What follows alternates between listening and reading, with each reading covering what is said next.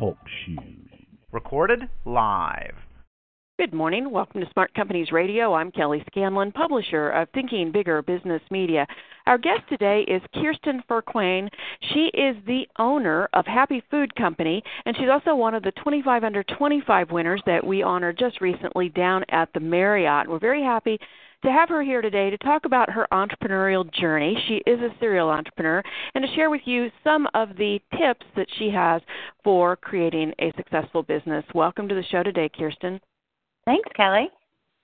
All right, so I said you're a serial entrepreneur. Tell us about your entrepreneurial journey. I know that's we could go on for hours about that, but how did you decide to become a business owner to start with, and then how did that lead you to Happy Food Company eventually? Well, about 20 years ago, I decided that I wanted to be in business for myself. And so I went out about writing a business plan, and it was a really good test on how to actually plan out and implement an idea. And so that was quite a long time ago. I had a 5-year plan, and I followed through on that with an early education center. And then I decided to go to culinary school. So I went to culinary school after I'd already gotten an undergrad from KU and a business degree from Sacramento State. And I started a catering business, and I still run that catering business in Home Bistro today. That's my true love, is to just get in the kitchen and cook. Mm-hmm. And then I had a young child at the time, and I was familiar with early education, as I said, and I saw what kids were eating at school, and I knew there had to be a better way. So I started a program called Bistro Kids, which was one of the first farm-to-school lunch programs in Kansas or Missouri, and we provided healthy lunches for students. So that became one of my passions, is to see kids eat good food at school. And I did that for about 5 years, and then I sold that company in 2011, worked for them for about 3 years, and then met up with my current partner, Jeff Glasgow, who had the idea for Happy Food Company. And tell us about Happy Food Company. What does it do exactly? So we provide meal kits to retailers, all the components to make a meal in a box, chopped, prepped, ready to go. And we sell those primarily to grocery stores in the Kansas City area. And then consumers can buy those just like they buy anything else. So the idea is we'd like to revolutionize the way real people purchase, cook, and enjoy good food at home. We know that people are time constrained. We know that they're looking for meal solutions, but they still want to come home to the dinner table. Everybody doesn't want to eat out every night or get fast food every night. So we provide a customer experience solution that's locally sourced, good quality food that they can eat with their family in 30 minutes or less. And I've actually eaten some of those, and it's true. I mean, I remember when I bought mine at the Hen House grocery store, and I took it home, and there was even the egg in it that it needed, because you provide the recipes. And I thought, yes. Oh, this is so funny. There's even an egg in here. So it seriously had everything in there that you need for that recipe, pre-measured. Let's talk about why you decided to go the route that you did with your distribution. There are so many out there that we won't name, where you can subscribe to them, and then once a week or whatever the terms are, you get Sure. the kit in the mail. And why did you decide to distribute the way you do? This is our 3rd year with Happy Food Company, and we actually started out as a workplace wellness model. So we contracted with mid-sized employers to provide a cooler filled with the Happy Food kits at the workplace for employees to purchase ahead of time and then take home with them on their way out the door. What we found is that by 4 o'clock every day, 80% of people don't know what they're having for dinner. So even though that meal kit option was right at their workplace, we were requiring them to pre-order, and people's lives don't fit that. They want something on demand. So we decided to move our retail coolers to a grocery setting where people could on demand buy a meal kit solution just like they're shopping for anything else at the grocery store. And that's so wise because so often, like you say, by 4 o'clock, people are starting to get hungry, thinking about what's going to happen when they get home, but don't have any idea. And so they're going to have to stop at the grocery store anyway to pick something up, or at a fast food place to pick something up if that's the route they're going. So why not just stop in? I believe you sell them in the produce departments, at least in the hen house I go to. That's where they're carried, is in the produce department. Yeah, typically we're at the front of the store, so right when you walk in the entrance or as you're rounding through produce. Close to the deli section is generally where our coolers are located. And we know people don't really like to go to the grocery store, but we believe that grocery stores and retailers are going to be at the forefront of moving meal kits into the mass market. So whether you're shopping online and picking up your groceries click and collect, or whether you're having your groceries delivered now by the retailer, Happy Food Company meal kits would still be an option to purchase through those retail platforms. Let's talk about the name. How did you come up with Happy Food Company? That's a family name for Jeff, my business partner. His great-grandmother's name was Grandma Happy.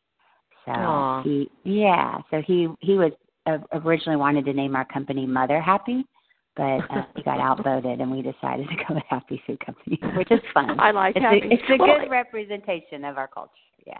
It definitely is, and food makes people happy. So even if you don't know the backstory about his grandmother's name, it still makes sense because food and people and sharing the food, it makes people happy. So it works.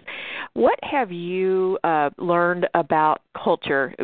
Again, going back to happy, you said you like a happy place to work. It reflects your culture. How have you created that? Well, food is very personal, so we know that when people are making a decision to buy our products, there's a personal reason behind that. And the teammates that choose to come to work for us do so for the same personal reasons. Maybe they're trying to put their kids through school, or maybe they have a love for good food, or maybe they're passionate about farm to table or sustainable. So we like to tie all that in. We say we're good food for real people. And we believe that having a fun, happy environment is a really important part of that. What have you had to overcome? I know you're 3 years old, and so some people would even say that you're still in the startup stage, so to speak. But yes. you've obviously gotten past the opening your doors part, and so you've had the opportunity, I guess you could say, to experience some ups and downs. So share with us some of the challenges that you've had and how you've overcome them.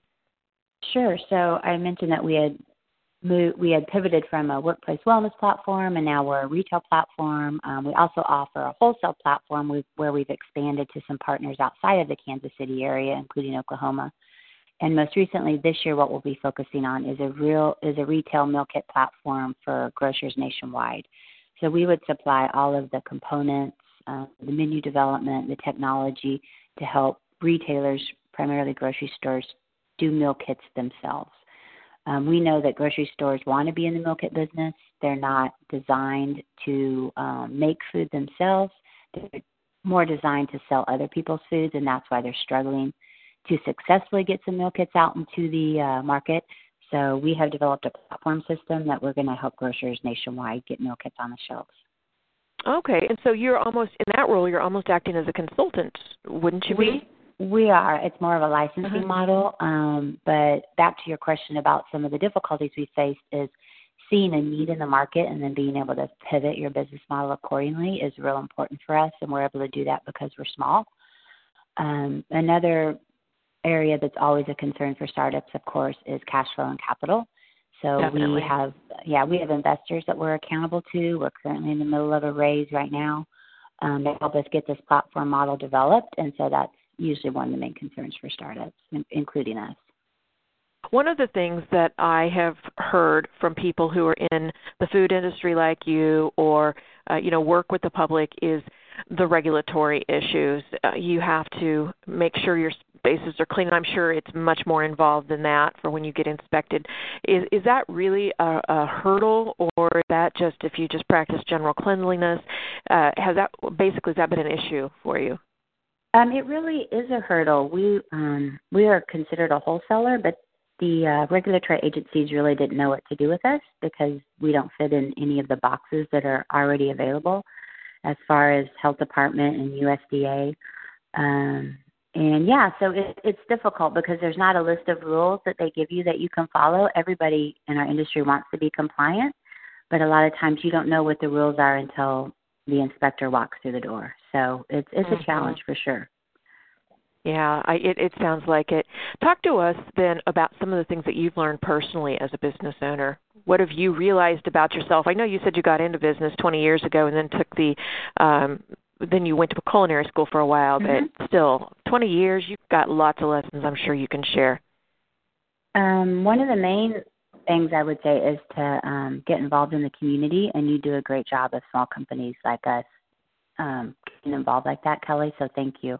Community involvement is real important. Giving back is real important. Taking time to get outside of yourself and look at the bigger picture.